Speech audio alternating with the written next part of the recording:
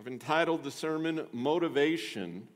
Just wanted to remind you, I don't have one with me, but when we started this series, we had an information sheet, a front and a back. If you weren't here that first Sunday, if you didn't get one of those, they should be in the little slots, the little holders in our offering boxes in the back. You can grab one if you want. It gives a little more background information. But we want to set the scene and think about Haggai chapter 2, verses 1 through 9 today. Discouragement, disappointment, dismay. You ever heard of those things?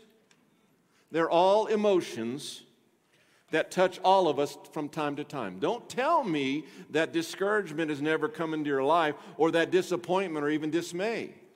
It matters not whether you're a Christian or not. You're still susceptible to these things. The idea that we come to the Lord and everything is perfect, where did that come? I know where that came from. Guys on TV and trying to sell books.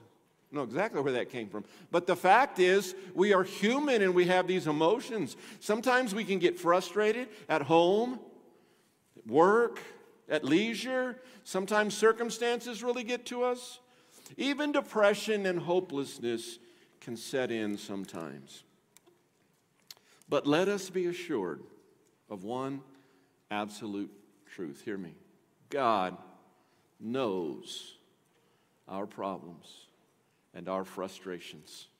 He understands the many challenges and difficulties that we face. And He loves us. And He promises to be with us. Aren't you glad that He promises to be with us? Amen. This should serve as motivation for us to live victoriously and complete the work that He has called us to do. Now, I have been reading. Have you ever read those? They look like posters, these signs. One might say endurance or whatever, motivation. I have seen some really poor ones. Let me give you a few examples of bad motivational quotes or posters, and just see if this motivates you. Are you ready? Here's the first one. Read this, true. I mean, if it's on the internet, it's got to be true, right? I mean, it was designed and everything. First one is this. It's all downhill from here. How does that help motivate someone? Here's another one I read. It will probably get worse. Come on. This one, enjoy the good times because something terrible is probably about to happen. I mean, that's a glass half empty type person. And this one, I kid you not, it's copyrighted, so I can't throw it up on the screen, but it's got a picture and everything to it. Only dead fish go with the flow. How is that helping anyone or your organization? It is not helpful. And then there's one that we can put up on the screen. Go ahead and pop it up. This is Teddy Roosevelt. If you could kick a person in the pants responsible for most of your trouble, you wouldn't sit for a month. There's a better way to motivate people than these things. It's unbelievable. I do chuckle sometimes what people put out there, and you're just like, come on. But there's better motivation. You know where the Christian finds better motivation? In Scripture. Let me give you a few Scripture verses. You may want to jot them down. They're not in your notes, and just ponder them this week. John 16:33. Jesus speaking. These things have I spoken to you, so that in me you may have peace. In the world you have tribulation, but take courage. I have overcome the world. That's motivational, isn't it? Praise God for that. Here's another one. And notice the eyes in that verse, and notice the eyes in this verse. It's Isaiah 41:10. Do not fear, for I am with you. Do not be afraid, for I am your God. I will strengthen you. I will help you. I will hold on to you with my righteous right hand. Put that on a poster, right? Amen. Philippians 4, verse 6 and 7. Don't worry about anything, talking about anxiety, but in everything through prayer and petition with thanksgiving, let your requests be made known to God. And the peace of God, which surpasses every thought, will guard your hearts and minds in Christ Jesus. That's motivation. And one of my favorites, one of my life verses, Proverbs 3, 5, and 6. Trust in the Lord with all your heart, and do not lean on your own understanding. In all your ways acknowledge Him, and He will make your paths straight. That's motivation. Scripture is full of it. In today's passage, the people are discouraged. They're overwhelmed with the work. Do you remember? It's the idea of no more procrastination. Let's have priority and get on with rebuilding the temple. This is post-exilic time, so they are exiles who have come back. They're overwhelmed. You ready for this? Some are even remembering the good old days. That's a whole sermon right there on the good old days. Some of y'all are getting nervous right now if I started preaching against the good old days. So just relax, just relax. But something amazing happens. God in His timing steps in. He will motivate His people through His presence and His sovereignty. We should also be motivated to uphold God's priorities, which bring God glory. I want you to think about this big idea today, and it's this. We could say, be motivated, but it's a little more than that.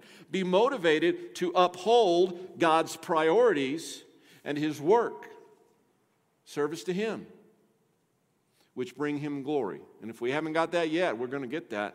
The idea of priority number one is working and serving in God's kingdom, His work, His mission, and giving Him glory for everything. Worship today, that was spectacular. But I pray to God that everyone who played an instrument, who sang, would say yes and give glory to God. Not to my voice, or my fingering, or my embouchure, or whatever, or look at this nice instrument I have, but it would be, God, we give you glory. As we give, we do that, don't we? We don't give out of compulsion to the Lord. We don't give in a sad way. We do it cheerfully because it gives glory to God. So be motivated to uphold God's priorities and work, which bring Him glory. Let's read chapter 2, verses 1 through 9. On the 21st day of the 7th month, the word of the Lord came through Haggai the prophet. Speak to Zerubbabel, son of Shealtiel, governor of Judah, and to the high priest Joshua, son of Jehozadak, and to the remnant of the people. And look at these questions. Who is left among you who saw this house in its former glory? How does it look to you now? Doesn't it seem like nothing to you? Even so, be strong, Zerubbabel, the Lord's declaration. Be strong, Joshua, son of Jehozadak, high priest. Be strong. You getting the picture? Be strong, all you people of the land. The Lord's declaration. Work! Exclamation point. For I am with you. Underline that phrase. I am with you. The declaration of the Lord of hosts, Lord God Almighty. This is the promise I made to you when you came out of Egypt. My Spirit is present among you. Don't be afraid. For the Lord of hosts says this, once more, in a little while, I am going to shake the heavens and the earth, the sea and the dry land. I will shake all the nations so that the treasures of all the nations will come. And I will fill this house with glory. There it is, says the Lord of hosts. The silver and gold belong to me, the declaration of the Lord of hosts. Are you seeing the declaration over and over? I mean, Haggai is spitting bullets right here, man. It is just the Lord declares. And then verse 9, the final glory of this house will be greater than the first, says the Lord of hosts. I will provide peace in this place. The declaration of the Lord of hosts. Let's pray. God, as you declare, may we appropriate that into our lives. May we be changed today. May we not walk out of this building we call Hoffmantown Church today without you doing a work in our life. God, all of us, there's some who need salvation, need total life change. God, grant that today. There's some who we just need a little chip here or a little chip there and just to take a little bit off here And some we need just a little bit added to us. Maybe we're in the midst of discouragement or dismay right now. God, change us. Help us to understand your word. Speak to us in Jesus' name I pray. Amen. So let's jump right in. Point number one, we find in the first couple verses. It's another needed message. Remember, I told you Haggai is the series of sermons, if you will. But he is the messenger from God. He is the prophet, and he is declaring what God has said and giving it to the people. And it's needed at this time. I was reminded as I read this that God's timing is always perfect. Have you noticed that? Do some of you not enjoy that sometimes? Come on. My timing should be perfect, but it's not. God's timing is what's perfect. Some of you are waiting on something. His timing is perfect. Some of us have gotten ahead of God. You ever done that? His timing is perfect. You see, here's something about God. Listen, he speaks to the needs of his people. Have you noticed that in your life? God speaks. His word is always speaking to my need, to your need. It's amazing. And these people here in this day and this time, these exiles who have returned, they needed motivation. And this new message from God comes, again, talking about timing, it comes almost 2 months after God's first message, chapter 1, verse 1. It also comes after the people began the work of rebuilding the temple, chapter 1, verse 15. And this particular day that it comes, you know, lots of times we read the word and we go, okay, second year, okay, first day, 6 months. We go, oh, come on. Some of y'all don't like that stuff. You pass by. But I'm going to tell you, this day is important. Do you know why? Because of this very day that Scripture notates was the last day of what we call the feast or festival of tabernacles, or maybe you've heard it, booths or shelters. It's one of those feasts, one of those things that God's people had to observe. And it comes, this is the last day of it. Well, what were they supposed to do during that feast? They were supposed to remember their ancestors. And they lived in booths or shelters. Do you remember how long? In the wilderness for 40 years. And they were to celebrate God and his blessings. And the last day of the festival, are you ready for this? This is in Leviticus 23. Look it up. Don't believe me. Leviticus 23. The last day of the festival was to be a special sacred assembly of all the people. Isn't God's timing perfect for this message to come on that day? All the remnant would hear God's message through Haggai as they were all gathered. Because of something else, God's timing is perfect. And they also had time, it's been almost 2 months, they had time to see something, unfortunately, slow progress. And to see this temple is really not so impressive. You remember the impressive temple that was destroyed? It's called, yeah, you remember that? Solomon's temple? So let me ask you this. Just evaluate your life for a minute. Do you ever need motivation? If you're a child or a teen, well, most children are left. If you're a teenager, or if you're even a young adult, you might say, my parents say that all the time. I'm not talking about that kind of motivation. I got a lot of that kind of motivation when I was young. And deserved all of them but one. That's another story. But I'm still mad at my brother. No, I'm not. But do you need motivation? Adults, do you need motivation? Well, of course we do. Let me ask you this, though. Do you turn to God's message for it? Or do you turn to someone that you can commiserate with? It blows my mind that some people turn to television news shows for motivation. I am so tired of 2 lost people, or 3 or 4, screaming at each other on the show. They're not even listening to each other, regardless of what my viewpoint is or my opinion is, right? Or we turn to this self-help book. How about we turn to God's message for motivation? It's another Very timely, necessary message. But let's move on. This one, there's meat to this passage, verses 3 through 5.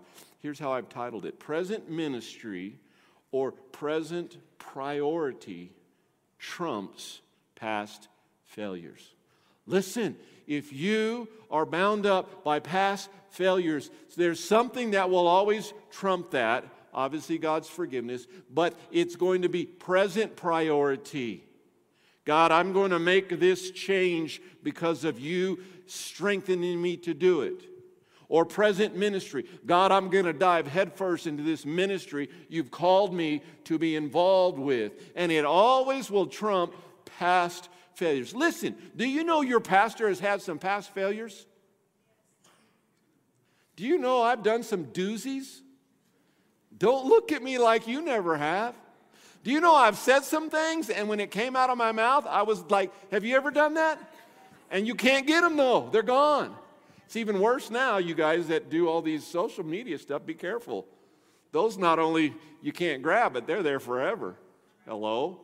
Man, I wish Christians would start posting more verses in what God's doing instead of their opinions on everything. Hello? I told you I'm on a roll because that worship got me fired up. But it's true. We have failures.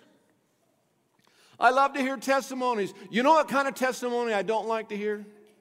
Is how horrible and awful and everything was, and God saved me from that. That's good. But if that's all the testimony there is, hello. How about what God is doing now, right?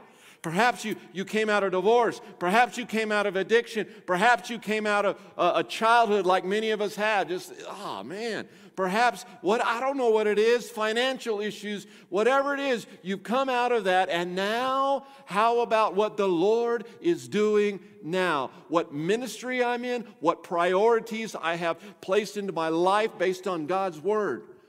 That always trumps the failures. I just feel like we need to hear that today. I feel like there's some people here today, you need to hear that. You need to be unleashed. That song, David, did you read my notes? He did not read my notes. I don't share those with him. He knows the outline, but who the Son sets free is free indeed. Why? Stay in the past. And then we see verse 3, and let's acknowledge it. Verse 3, comparisons bring discouragement. Let me just tell you that comparisons, they usually bring discouragement. The people were discouraged as they compared this work going on right now to Solomon's temple. Some were even old enough to remember that temple. It was destroyed about 66 years earlier. So there are some elderly folks that could remember that. Oh, for the good old days and that temple. Instead of fully obeying, they compared. Let me just help you. You have an appointment and you come to me, and if you're big on comparing, I'm going to smile, and it's going to be a fairly short meeting. Why? Because I'm not interested in comparison. It's a futile exercise. We need to be about obeying what God wants us to do. I want you to think about that for a minute. 1 Kings, 1 Chronicles. Listen, here's why it's so futile. They describe for us, you can go and read it, there was are you ready? A 7-year process for building that former glorious temple. Do you know what the workforce was? It was approximately 180,000 men to build that temple. They used approximately 285 tons of gold. Why would you compare? Why? These people knew they only had a tiny workforce, a fraction of that workforce, and a fraction of those resources. So let me ask you this question this morning. Why do we spend time in the good old day instead of fully obeying in this moment? I fear that some of us don't have a moment right now. We're either lost without God, headed straight to hell, or perhaps we are not involved in God's work. Our priorities are messed up. Why do we spend time doing that? Listen, let me give you a phrase that I've paraphrased it, but you've heard it before. But listen to this. When the past trumps your present and future, you got trouble. Hear me.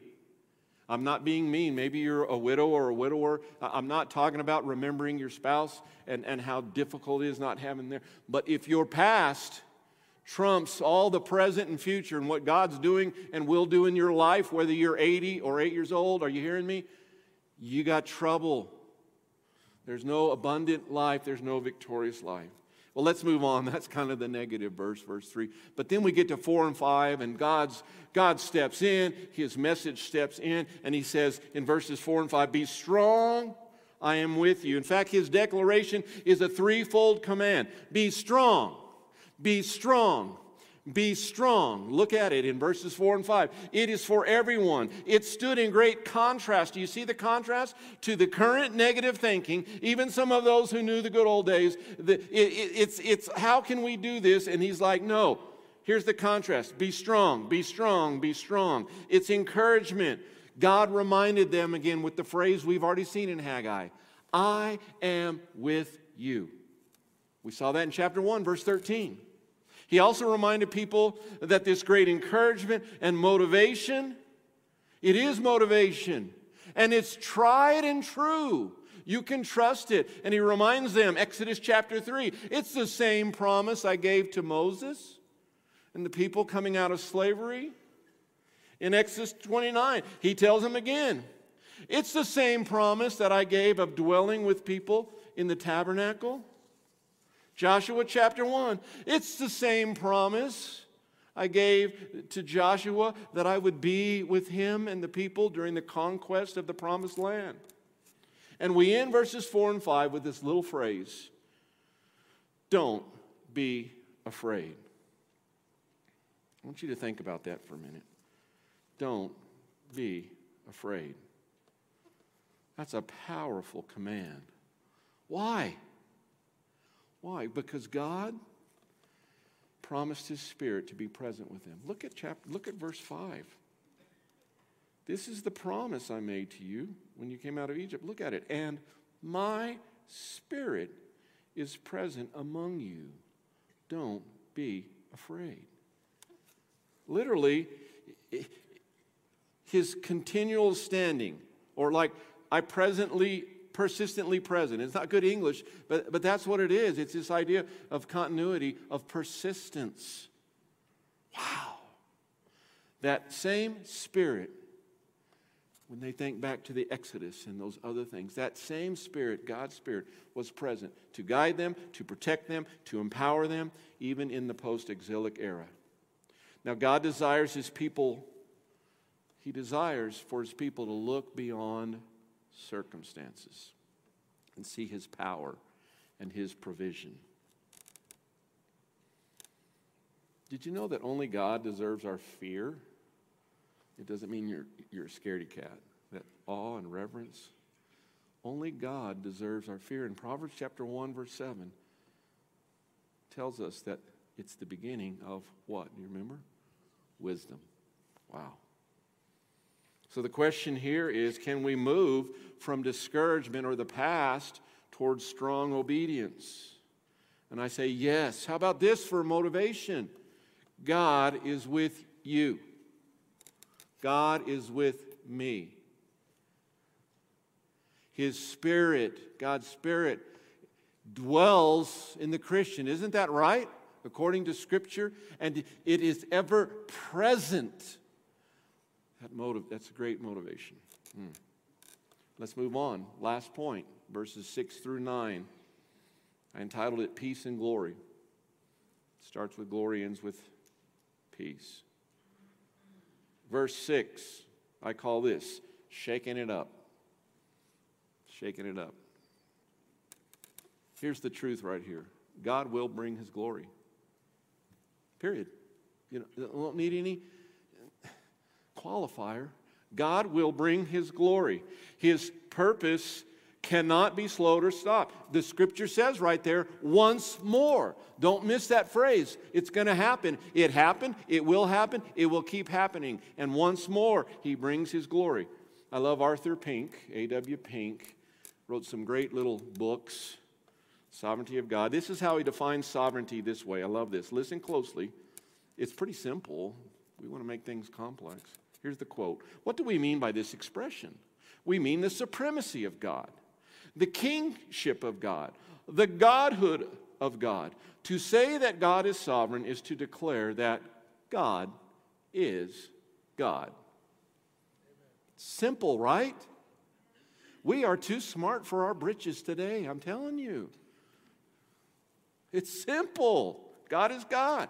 Listen to this truth. God rules over everything. His word is to be obeyed. He will provide the necessary resources for his work. And remember again, his timing is perfect. He says in the scripture once more, and then there's another phrase. Did you catch it? In a little while. It's his timing. It's always appropriate. So he's going to shake things up. But then we get to verses 7 and 8, and I love this. What I got out of these verses is that God provides. God provides. We see from these verses that God controls it all. Did you catch that? He controls all the silver and the gold on the earth. And he says something that would have blown my mind. I would have said, really, God, if I was living then? Really? Here's what he basically said. I'm going to finance the rebuild with treasure from other nations. You remember that was one of their big concerns, discouragement, is they didn't have anything. Remember 285 tons of gold, the other temple? He's going to shake it up. In fact, listen to this. In a short time, God would cause the Persian king Darius, do you remember him from chapter 1? Would cause Darius to order Tattenai, don't name your kid that, Tattenai, the governor of the province that's across the river, Euphrates River, to pay. You ready? Here's what God caused this king to order this guy to do. To pay the full cost of reconstructing the temple out of the royal treasury of that region. Look it up. Ezra chapter 6. Ezra 6, verse 6 through 8. It's right there. And what's amazing is I looked at verse 9. The decree was you even provide the animals for these guys' burnt offerings. I mean, even that.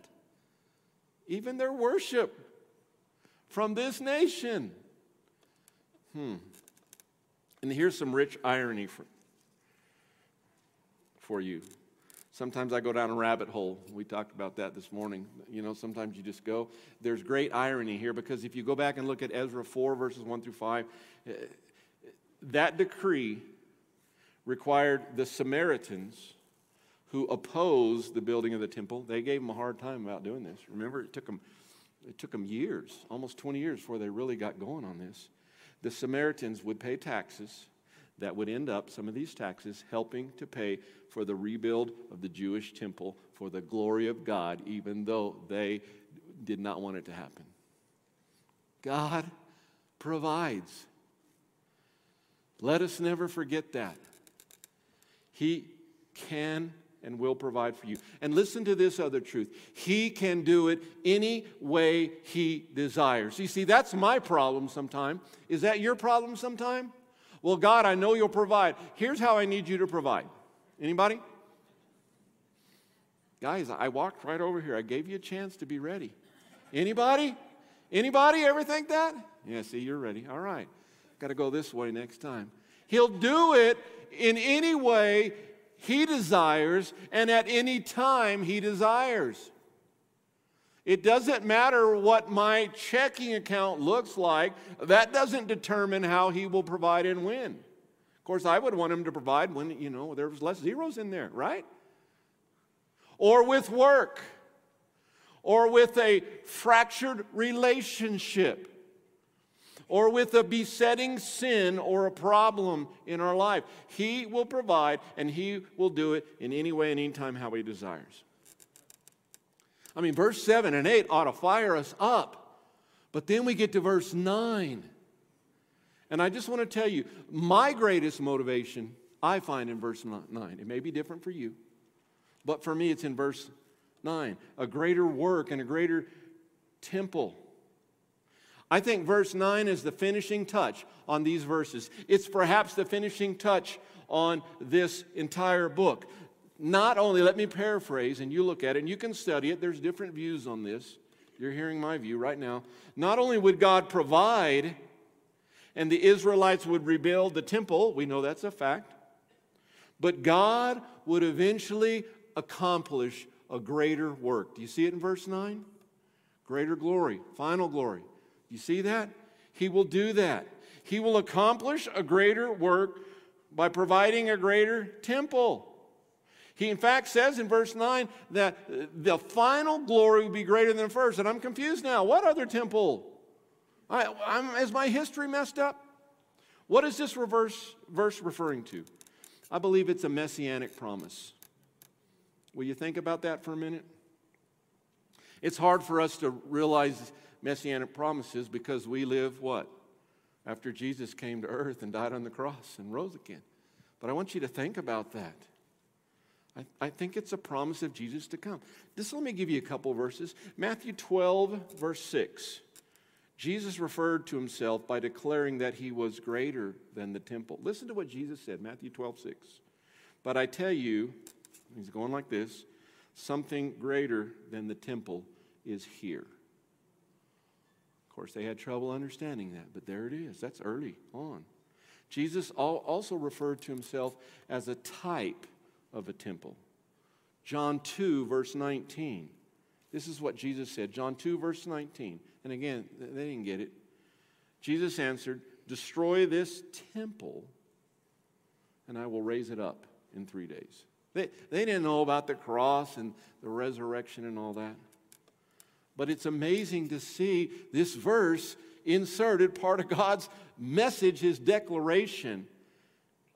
In the rebuilding of their temple, God was pointing, I believe, to a greater temple, Jesus. What great hope is contained in that. And I'm going to tell you something. We are blessed to know the reality of that today. We can read Matthew, Mark, Luke, and John and see it. Can we not? We know the story. We actually get to celebrate Easter on April, I shouldn't have done that. Somebody help me. What, 17th? Okay, Bob said so if you're wrong. I think that's right. Yeah, we get to celebrate that. Why? Because it happened. Wow. But what great hope is contained in the thought of there's greater final glory. It's going to be greater than the first. Now, I don't want to just get bogged down with that. I want you to see how this verse ends and this passage ends. It ends with peace. Peace that the Lord provides. Do you see that? This is the Lord of hosts. This is God Almighty. That's the battle term for God, the Lord of hosts. This is pumped up, all right? Do you see it? And he says, I will provide peace in this place. Wow. Ultimately, God will provide peace through this greater temple. Do you have that peace? Do you have the experience of knowing that Jesus the Messiah has saved you from your sin? What peace that brings. Haggai's generation, I think, were reminded as they allowed the Lord to speak to them, don't give up hope. Don't become discouraged by looking back to the glory of the past. Listen, even if your past was good and it wasn't, there weren't failures, don't look back. That does not help with the future. They were to look instead for the glory of the future and ultimate peace. Let me close in this way. Motivation. Only dead fish go with the flow. No. You know what's sad is more of you will comment about that phrase to me than something else in the sermon. It's amazing. It's okay. At least you were listening at the beginning and the end. Motivation. We should be motivated to do what? To uphold God's priorities. Priority. We should be motivated, like these folks were, to uphold and do His work, the service in His kingdom, which is right now. Which, by the way, those things bring Him glory. Think about that for a minute. And the question is simple. Are we? Are you? Are you? His message, His presence, His provision, His glory, and His peace should all be motivators for us. That's 5 things, guys. Wow. You see, we can know the gospel today. We can know Jesus the Messiah. I had the privilege of officiating at a funeral service yesterday and sharing the gospel, and it's simple. The Bible says we all sin. The Bible makes it clear God is sinless. Do you believe it? He's holy. That's a problem. It separates us from God. And yet we have the benefit, living after Jesus came, of knowing that the Bible says what? The wages of sin is death, but the gift of God is eternal life through Jesus. He's the bridge from our sin to God. And the Bible says that God loved us so much, He gave a demonstration. He sent His one and only Son to die for me and you. That's the good news. And that we can turn to Him and run to Him and sincerely with faith that He gives us to say, I give you, God, this all that I am. Would you please forgive me, save me, and take over the throne room of my life. Be the boss. That's the good news. His message, His presence, His provision, His glory, and His peace. All motivators. Scripture is clear. The gospel, the good news is clear. Listen, whether you're watching online, whether you're right here, the fact is this. We can know Him. We can serve in His kingdom. We can give all glory to Him. So as I finish, I'm going to ask you a tough question. Don't look around. Just start evaluating your life. What might be holding you back? In a room this size with this many people, there's a lot of answers to that. What might be holding you back? Now you may say, Lamar, I'm doing pretty good. I'm serving to this. I understand that. The question is for me as well. I am not in the past. I am going forward. I am serving the Lord. I am giving Him glory. But does that mean that there could not be something that's holding me back from a little bit more? Of course. I don't think any of us have arrived at that abundant life that God wants us to have, that victory, that influence in our culture, and in our families, and in our world. So the question is, what might be holding you back? For some of you, it might just be the fact, I'm not saved. I don't know about this gospel message. It hadn't happened to me. That's big. For some, it might be this, you know how people describe your life as a house? There might be that one closet. You guys do it, don't you? Somebody's coming over. I got a closet. I can throw all the junk in there and shut it, and you don't know what it looked like 5 minutes before you got there, right? We have that closet. Maybe your closet even has a lock on it, and nobody can get in there but you. But there's something in there holding you back. What might be holding you back? And here's the follow-up question. What change is needed in your life to line up with God's message? It is an ancient message. It could have been written today, though. God's word is so applicable. What change is God requiring of you and me today? Let's pray. Oh Lord, we acknowledge that you are great. We acknowledge that you are righteous and right, even your timing and what you do. And God, we acknowledge today your message to us. We acknowledge today your presence with us. If we stop and look, God, we acknowledge your provision in our life. God, we acknowledge your glory that's all around, and even as we give it to you, glory. And God, I pray that each one of us would be able to acknowledge your peace in our life. God, I pray for those that don't have that. I pray you would break through and miraculously save people from their sin.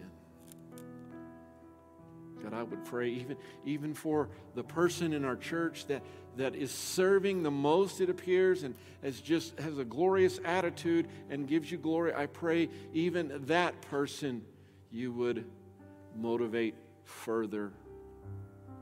God, time is short, and we have work and service to do. We have glory to give. So we ask that you'd help us. In Jesus' name I pray. Amen.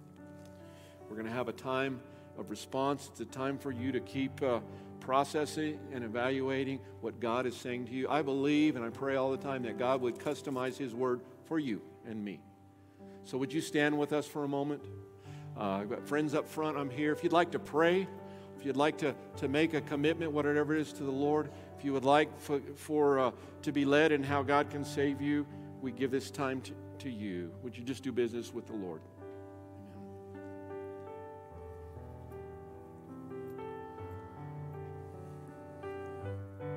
Amen. Someone else? I love that when you immediately respond to the Lord.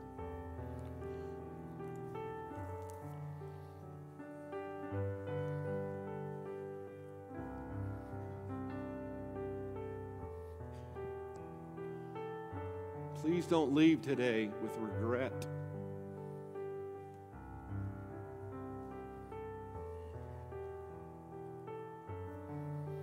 I regret my brother's death recently.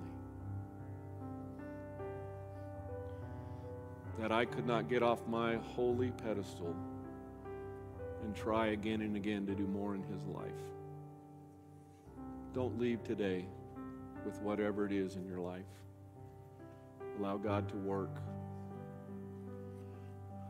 to set you free. Not to feel good, but to serve him and give him glory.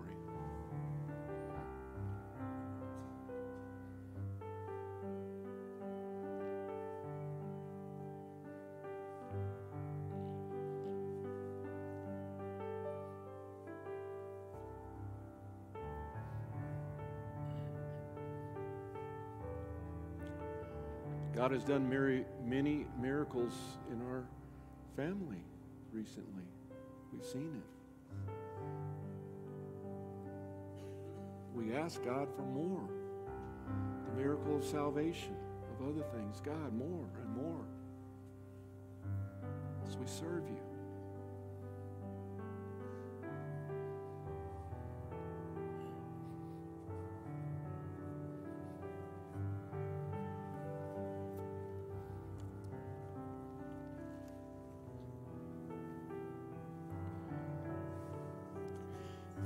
God, today we give you love, our love.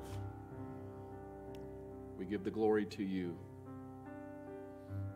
Lord, even in our worship, we acknowledge you are the audience of one. We give you our praises, our prayer. We give you proclamation, our proclamation from your word. And we're thankful. I pray, God, you'd motivate us this year like never before.